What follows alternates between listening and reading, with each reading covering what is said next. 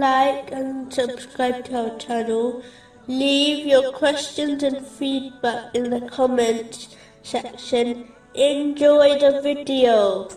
Moving on to chapter 73, verses 12 and 13. Indeed, with us for them are shackles and burning fire, and food that chokes, and a painful punishment.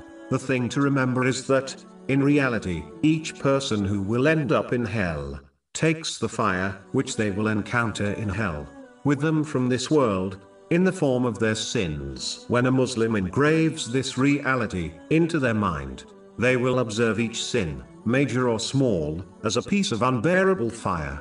The same way a person avoids fire in this world, they should avoid sins, as in reality, sins are like hidden fire, which will be shown to them in the hereafter. In addition, a Muslim should not live in heedlessness, and believe they can simply claim a love for Allah, the Exalted, the Holy Prophet Muhammad, peace and blessings be upon him, and the companions, may Allah be pleased with them, without supporting this with actions. If this was true, then the companions, may Allah be pleased with them, would not have strived so hard in the obedience of Allah, the Exalted, and they undoubtedly understood Islam and Judgment Day better than the people after them. Simply put, a declaration of love without actions will not save one from hell. In fact, it has been made clear that some Muslims will enter hell on Judgment Day. The Muslim who abandons acting on Islamic teachings should understand